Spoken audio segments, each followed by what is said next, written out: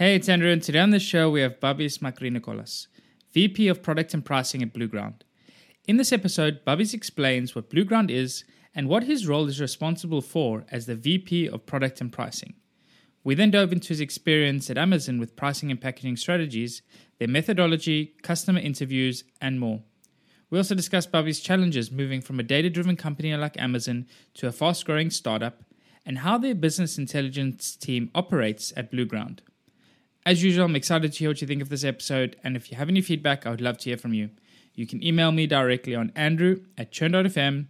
Don't forget to follow us on Twitter, and enjoy the episode.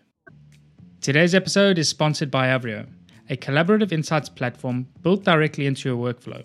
With the browser extension and web app, Avrio provides a new way to capture and share data analysis, user research, and learnings directly in context with your team.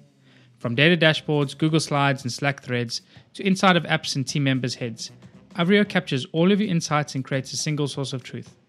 Visit avrio.com to learn how you can maximize your team's collective knowledge with Avrio.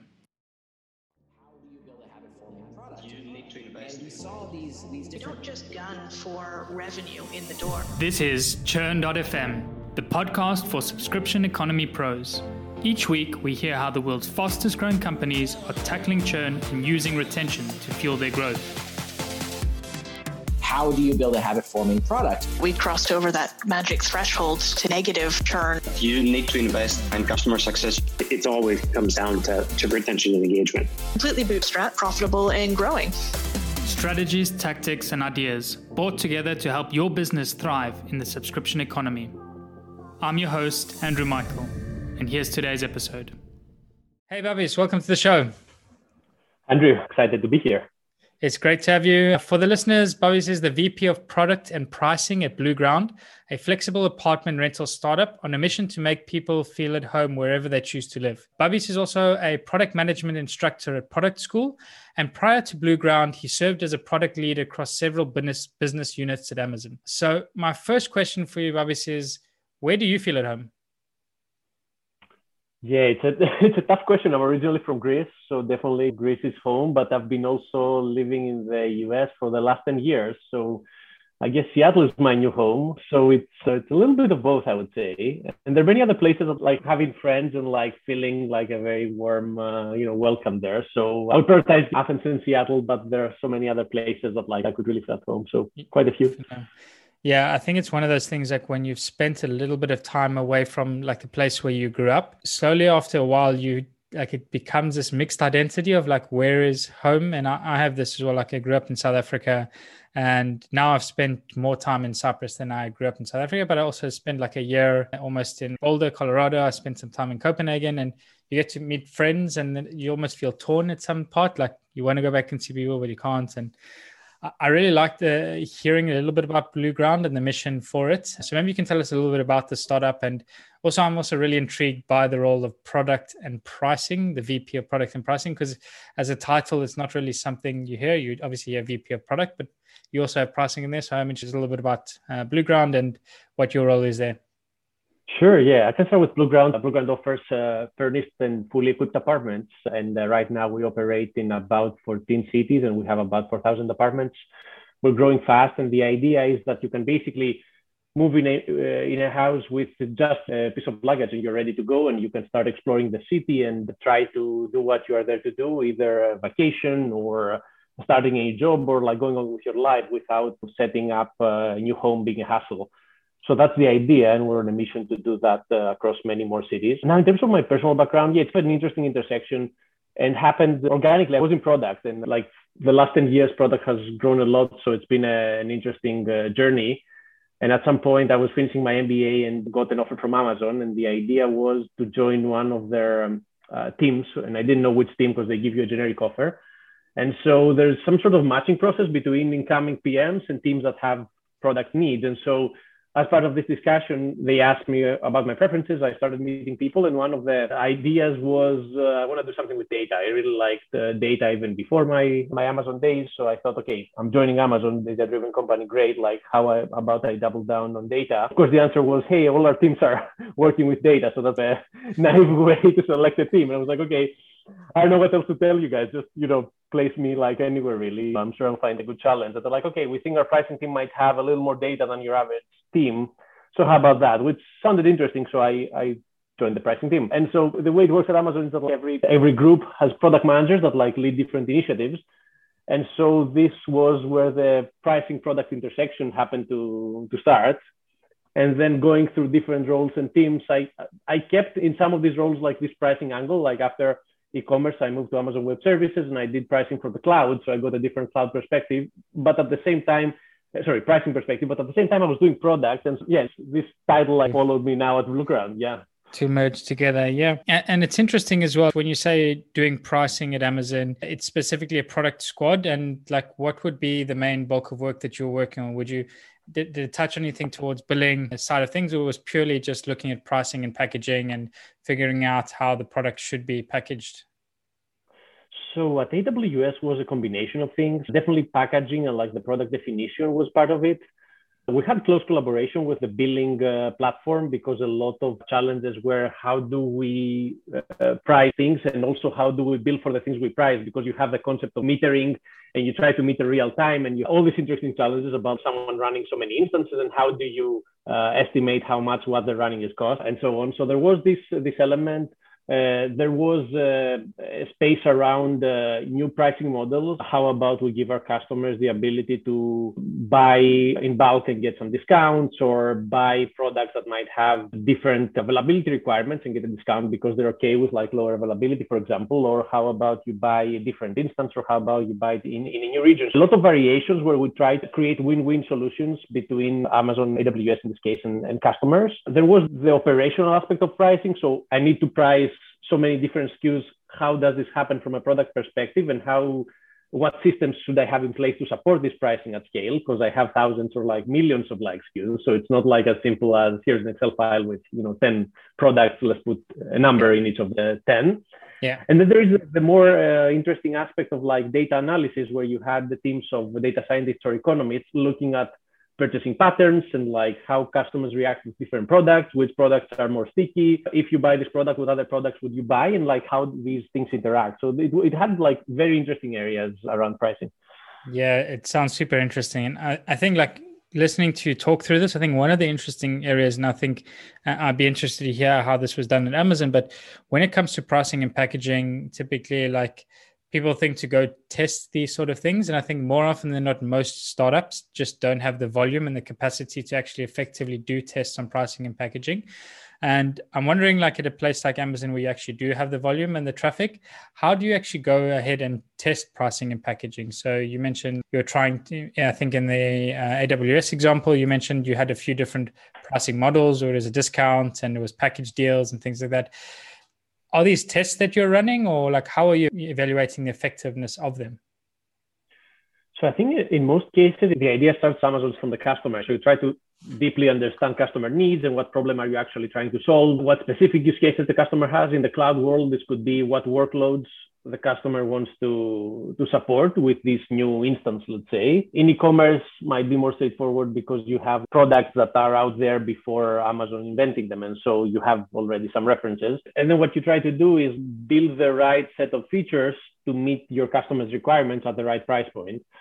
So like the reality is, because pricing is quite sensitive, it's harder, especially in the cloud space, to actually test it, because testing would mean increase and decrease the price, which is not something you can easily do, because customers like at the same time require some stability and want to know exactly how much they're going to pay. So it's a weird thing. There's some things you can do, launch different prices in different regions, but this is not a perfect experiment, because at times like different regions, or the e-commerce space, you can change prices every hour or every day and see how your purchases potentially change and see what happens. This is also tricky because you have so many substitutes, so many other products like that might affect the pricing decision. So you have to really control for a bunch of variables. There's really no very accurate pricing testing. So there's a combination of some data points that directionally point you somewhere, but a lot of it is I'm understanding my customer, the use cases, and I feel that this is a good price point. I've done, 20, 30, 50, 100 interviews, and I continue to talk to customers and get feedback, which makes me more confident about the price points. And obviously, then you see the after the fact, like, hey, I actually sold so much.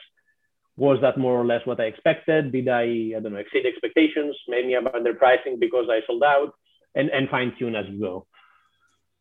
Yeah, that makes a lot of sense. And it's interesting just hearing you talk through it, because I think it's almost you have the opposite challenge then at Amazon, where you have so many customers that it becomes a restrictive place to actually test things, because there's just so much more volume and people to uncover and see what's going on. And I think that's always a concern when people do pricing tests, is like, well, if one person sees one price, another one sees another price, like, is that not bad for us? And how do we sort that out? And I could see that definitely being a big problem at Amazon with the scale that there is. I'm interested then though as well. So you mentioned sort of like you've done your research, you've done your interviews, and you understand what a good price point is. And I think this as well, typically when we do pricing and packaging research, it's done with panel studies and trying to understand like what price point would be too much, what price point would be like a good deal, what price is too low, and so forth. So are you using any methodology? It's like the Van Westendorp pricing sensitivity. Like, how do you go about on these interviews? What is your methodology and process to figure out what is that initial price point you want to be positioning the product at? So it depends on the domain. I think like if you think about e-commerce, a lot of it could just be like, what are the other references, right? E-commerce, like by and large, is commoditized. And so in a way, you have to be competitive. So it doesn't matter what you think the right price point is. The market thinks the right price point is, 20% lower. Probably you'll never sell, because people can easily check prices across, and there are so many aggregators and tools where you can be informed about other prices. With BlueGround, for example, is a little different, because you have specific assets, and there's some competition, but there's no exactly similar assets. So there is, again, probably a price point that like you can assume is good, but like you have some buffer to play, and you can. But I think the main idea is like, how do you get this intelligence from the market and continuously adjust your prices? Like in settings like e-commerce, where you can, like, customers are familiar with the idea that prices change daily or hourly or whatever, you can fine tune your price points based on the data that the market gives you. And so if, for example, you have stock for 100 items and you can get more of those, it's a very different problem than like you have stock for 1,000 items and you can replenish like every hour. And so if the market tells you that this is a low price point and your strategy is to sell out as soon as possible because you have essentially unlimited supply, you might go for a lower price point. If you only have 100 of those and these are like, I don't know, a limited edition and you won't get more, you might go higher. Yeah. Unfortunately, there are more complications. For example, like you have to think of customer experience. Like in most of these settings, you're also building a more long-term relationship with your customer than the purely transactional, I want to buy a widget today and want to never see you again. And so you cannot price gouge. You want to build like this relationship that like everyone leaves the conversation and the transaction feeling like a winner and feeling they got more value than they gave. And so you have to also like take into account NPS or whatever your customer satisfaction metric is, and feel that you gave good value.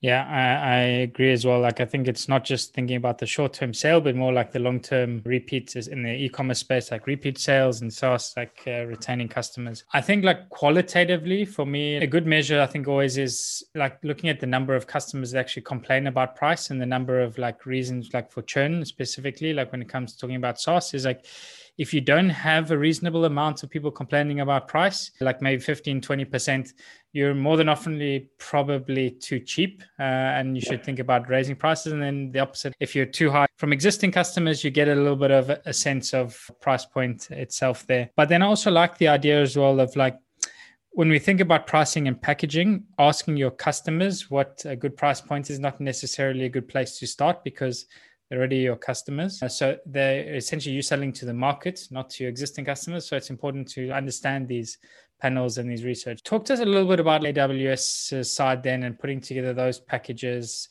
What did your user interviews look like speaking to your customers? So you identified, okay, a use case, the way they wanted to use their the infrastructure. What would a typical interview look like with a customer trying to understand how to package and then what the price would look like? What would you be asking?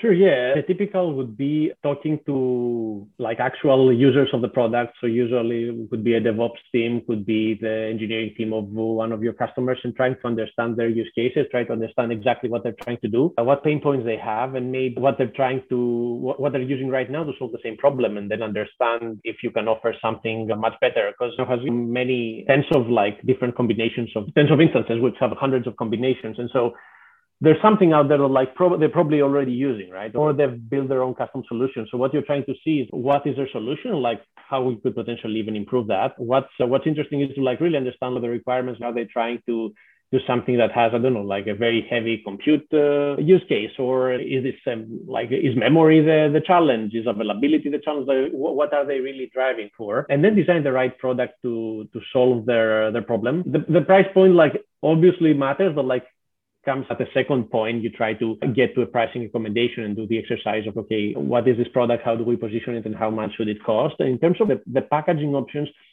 we usually offer like all these packaging options, meaning you can, if you want to buy in bulk, there's a discount. If you want to, I don't know, if you're okay with lower availability, there's also a discount. So then it's up to the user to navigate this selection of options and decide what's the best trade-off between price and value they get to select the right item. If someone, for example, can commit to using the same type of server for 3 years, there's a good discount because Amazon knows that whatever server they have in their data center will be utilized for 3 years. And that has some value for Amazon, and they're happy to pass some of that discount to the customer and so on. Yeah. Okay. So it sounds like very much as well at Amazon, cost-based pricing is an important component in terms of like how you price your product. I'm interested now as well a little bit at BlueGround though, where you mentioned there's nothing really comparable on the market to what you're doing right now. So you're pretty much trying to figure out and set out what the right price point is for the product. How are you doing that now at BlueGround as well? Obviously not having the excessive resources and introducing something fairly new as a concept. What does the pricing and packaging work look like there? Sure. When I'm saying there's nothing like comparable, exactly the same asset. There are definitely like other options. There are some competitors out there, and there's some choices our customers have as alternatives. For example, you can argue that if someone wants to go to New York for 2 months, BlueGround doesn't exist and no competitor that does something similar exists. They can stay in a hotel. So there's a price for that. Or they can, I don't know, rent a house and furnish it. So there's a cost for that and you can approximate it. So there's some idea of how would someone solve the same problem, because essentially it's like a job to be done kind of idea. You offer like a solution on the job, which is find an accommodation in New York kind of thing. So there are some comps, and you can find, for example, you can go to Airbnb and see like how much a furnished apartment costs. It might not be 1-to-1, but you get an idea of how much someone could potentially pay for another solution and adjust based on how better or worse your solution might be. So you might say, okay, I feel I'm more premium. How much premium? Hard to put a number, but 20% more premium. Okay, maybe that's a good trade-off. And a lot of it, again, is like understanding like your demand and supply versus the market's demand and supply, and like get signals for the market. So a lot of what we do is really identify these signals where the market is telling us like, okay, we have more demand for your product than supply in the market. And so there's an opportunity to increase prices, and the opposite, decrease prices to manage our revenue goals. At the end of the day, with BlueGround, we try to revenue optimize. It's a little different than other cases where you have unlimited supply. We don't have unlimited supply, and also having vacant supply, the function's a little different there. Yeah, absolutely. It sounds very much what BlueGround is selling to me is convenience. And in the sense as well, because you could essentially do these through Airbnb and other places, but just to understand as well, is the concept with BlueGround monthly, it's month to month or quarterly or 6 monthly, it's more longer term stays, but you would just want the convenience of finding a familiar place? Or do you have a subscription with BlueGround where you can access places in different locations? What is the... So we do, customers can select their duration of stay. Right now, we offer 30 plus stays. You have to stay for at least a month, but you can select if you want to stay for a couple months or for a couple of years. And we accommodate both. The main difference from like an Airbnb solutions, this is a fully managed experience where BlueGround operates the property, furnishes. So there's a standard. I guess there's some bar, but like we always exceed in terms of convenience, in terms of the amenities we offer, in terms of the furnishing, and in terms of the equipment in the apartment. Yeah. So versus an Airbnb host where there is no standardization. Great hosts out there, but it's a little bit of you have to search a little more to find what meets your needs. And we recently launched another model, which is you essentially commit for 6 months or a year, and you can move around apartments. So especially now, with digital nomads and like this remote work becoming more mainstream, this is something interesting that a segment of our customers are looking at. And so we designed a product to meet these needs. So you can spend 3 months in New York, and then you can go to Athens, and then you can go to Dubai, and you have a master lease that covers that. And then depending on your specific moves, you can, freeze your lease, and then you can take another lease in another city. It's an interesting concept. Yeah, it's very cool. I like that. So you have one subscription in a sense, and then you can stay in multiple places and just move around and get a familiar feel as well. Like you say, knowing that one company is running everything, and that's nice. So next question I had then as well, like trying to compare, and maybe the question is, what's been your biggest challenge then going from a place like Amazon, having, I'm sure, like resources left and right, having access to a ton of data, and then moving to a place like BlueGround now, fast growing startup, but just not nearly, I think, as established in a lot of ways as Amazon. So what's been like one of your bigger challenges adapting to this environment? Sure, yeah, it's a great question. I mean, I think part of it is obviously Amazon operating for, I don't know, like 27, 28 years now, has established some data processes and some operational excellence practices, and has all experience of running teams and running product teams, engineering teams, data teams, that it's hard to match anywhere really, not only at BlueGround. And so there are some resources which are very well established, and you join a group, have this central hub of analytics. That being said, that Amazon is also growing organically, and it's growing in a very much distributed way. And so every new team is also giving their own touch on how they want to grow. And it's not that all problems are solved. Even at Amazon, you have to, fight for your data and have discussions about like how you get more data that you might not have, or how do you get access to something that like you might not be logging properly. So there is a little bit of both. You have a great infrastructure like as a base, but like every new product has its own data needs. And so it takes time to build. BlueGround, obviously, we're starting at a much earlier point where we try to establish this framework while growing and while building teams. And so we're behind like compared to Amazon, but we I think have enough data for our needs and building as we go. I think there is a lot of it is like building like centralized teams, but also embed data analysts or data scientists or data related roles within teams to also get this data engine running. There's a little bit of a challenge there, but we're working on it. And how are you structuring that then? So do you have a business intelligence team or data analytics team? Like what is the model that they operate under? And we do. So we have a business intelligence team, which is a centralized team that owns reporting, KPIs across the companies. All company departments can work with a BI team to get their dashboards up and running. We're using some open source tools internally which can help any member of the company to get access to data without really having technical knowledge. So for example, you don't need to be able to write SQL to get simple answers in questions like, okay, how many of my customers do X, Y, Z? Obviously, for more sophisticated questions, you might need some help, but we try with these open source tools to be able to answer, 50, 70, 80% of questions and unblock the teams to really leverage data. And I think lately we've been experimenting with like models where we also embed data analysts or business analysts like in different teams. For example, in the pricing team, most of the members of the team are business analysts, and so they can definitely run their own SQL and pull data and are more familiar with these processes. There is a little bit of both, starting centralized and then like embedding like business analysts here and there. But I think it's also key to do the third thing, which is everyone, even if their title is not formally business analyst, be able to know what data we have or how to request new data or self-serve themselves to use data like up to a point, so that you really empower the whole organization to use data and not just like the few that, are very technical or know how to do it.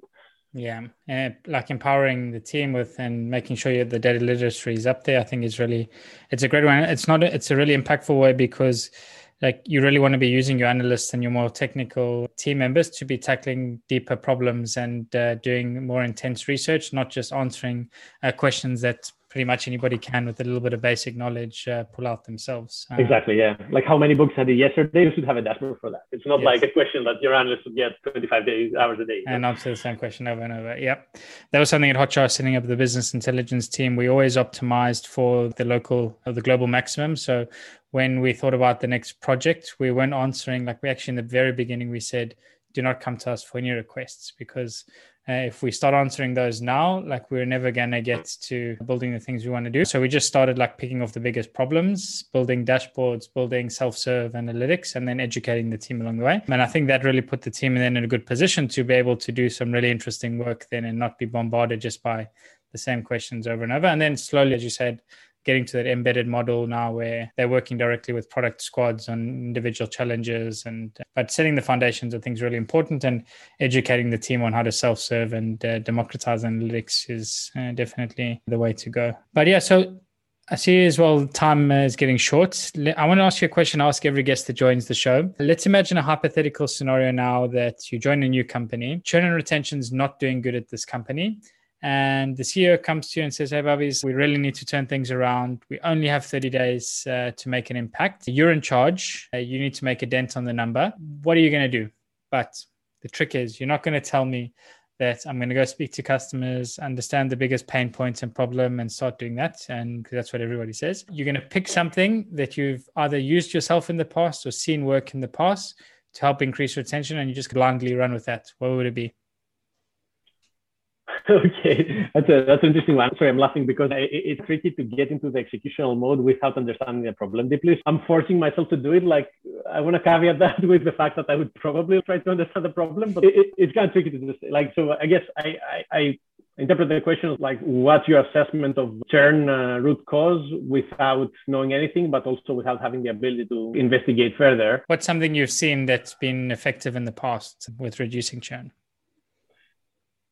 I think a little bit of it's company specific. I need to probably understand the context. I understand this might not be allowed. So I would go with something like improving customer experience. And this is a very wide range of things you can do. But I think in principle, the more value you give, the less of a reason your customers are willing or incentivized to leave your service. And so I would probably go with something like improve my product in a material way to give customers more value, improve my customer support, or find other ways where I can add value to my customers. So this is a little bit business dependent, so we can talk about details, but like the idea would be increase the value I provide to my users, bottom line. Cool. So next question I have for you then is, what's one thing that you know today about churn and retention that you wish you knew when you got started with your career?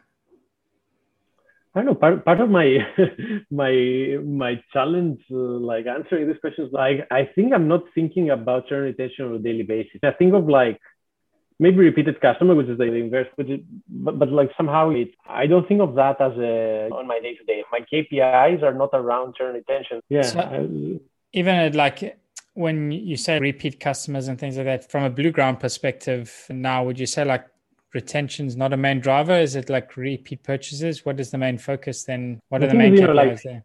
We're one of these businesses where you could be a repeat customer, but it's not a given. It's not like, if you think about it, like we're not selling a subscription. We're not selling like compute, for example, like AWS. Essentially, if you're running your website, you need to purchase every day or every month, because otherwise your website will be down, or you have to go to a competitor. So there are like a few occasions where you need to use Blue Ground today, like starting a new job, and we try to increase that. And so we had good success with some of our customers, for example, becoming more long-term customers of Blue Ground. But a lot of it, and I think there, for example, is where we're talking about adding more value, right? So you want to have such a good solution that like some of your customers will decide to stay with you. Of course, there are cases like mine where, I just bought a house. So Blue Ground is like outside of my, like the companies like I would use in Seattle because I own right now. And if I go to Greece for a couple of months, I'll use them, but maybe then I'll use them 2 years later. So it's a little bit of a tricky concept because you don't have a very specific usage pattern like you might have in other businesses. I don't know, like the cloud, you clearly have like customers that like repeat month over month. And if you lose someone, it means that they decided most likely to do something else. It's like with Blue Ground, it's not exactly the case, like Airbnb or other type of companies. Like it's a little more transactional or an ad hoc type of use. And you might have them, and even Airbnb, you might go on vacation twice a year. Blue Ground, you might start a new job every 3 years. You'll see a repeat pattern over a long period of time, but it's a little harder to measure compared to other companies where these repeat usage patterns are like more standard. That's interesting in its own right, I think. And that's something I think when we think about building habits, that people can't really build a habit out of your product because of the life cycle and the frequency of use. This is something as well. It's really good from Nir Eyal's book called Hooked, where he talks about like how to build habit-forming products. And really one of those key things is around the frequency of usage. If you don't have a frequency of usage, if I remember correctly, it's been a while since I read the book, but like of less than 30 days. So you need to make sure that people have a trigger to use your product within 30 days to be able to like effectively build a habit around that. The one antidote that I like on this is that although like a business like Blueground is not something that you'd frequently use, there's a good story and use case thing from Zillow, the property company. They also had a similar challenge in the sense that you don't buy a house every day. So once you buy a house, it's yes, I bought my house. I'm not going to do it another 6 months from now. It's probably 5 years down the line. I'm going to think. So what they were trying to figure out was, okay, like how can we still stay top of mind and how can we encourage those repeat purchases and retain those customers long term? And what they ended up doubling down on was a couple of things. One was content, and the other was a home pricing calculator. And effectively what they would do was like you would sign up for the service once you bought the house with Zillow, and every like month or 6 months or whatever the frequency was, they would send you an update and say, hey, Bobby, it's like your price, you bought it at this much, your current valuation of the house in your area would go something like this. So that's something like it's interesting for the buyer because they can say, okay, wow, like I bought this and it's increased 20% in value over the last 2-3 years. And then also I'm still remembering Zillow next time I want to go and do that repeat purchase. So just thinking through that in the context of a business like Blueground or some other places where you're looking for these repeat purchases, but the frequency is not entirely there. I find very fascinating, like is probably more a long-term plan, something that you've got 1,000 other things you're trying to tackle now at Blueground, but definitely thinking about like retention and how do you keep customers when the frequency is not there.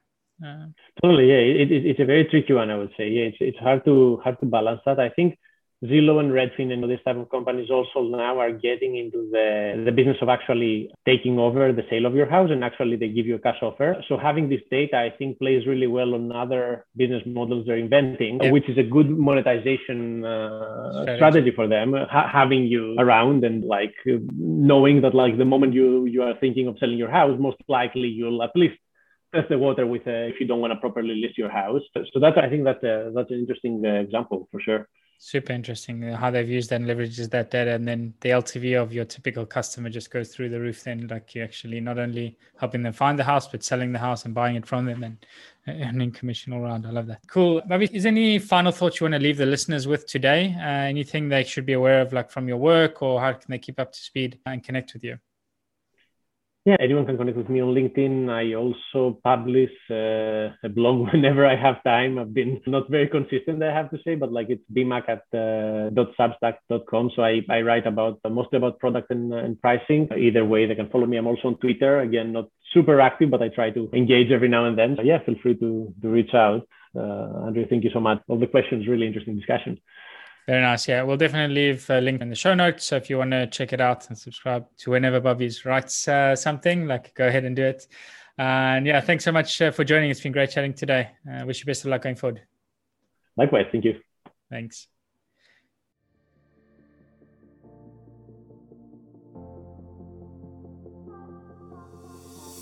And that's a wrap for the show today with me, Andrew Michael. I really hope you enjoyed it and you're able to pull out something valuable for your business.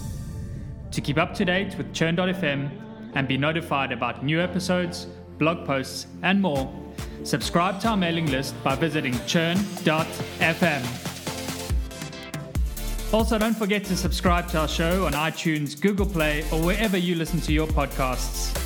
If you have any feedback, good or bad, I would love to hear from you, and you can provide your blunt, direct feedback by sending it to Andrew@Churn.fm. Lastly, but most importantly, if you enjoyed this episode, please share it and leave a review, as it really helps get the word out and grow the community. Thanks again for listening. See you again next week.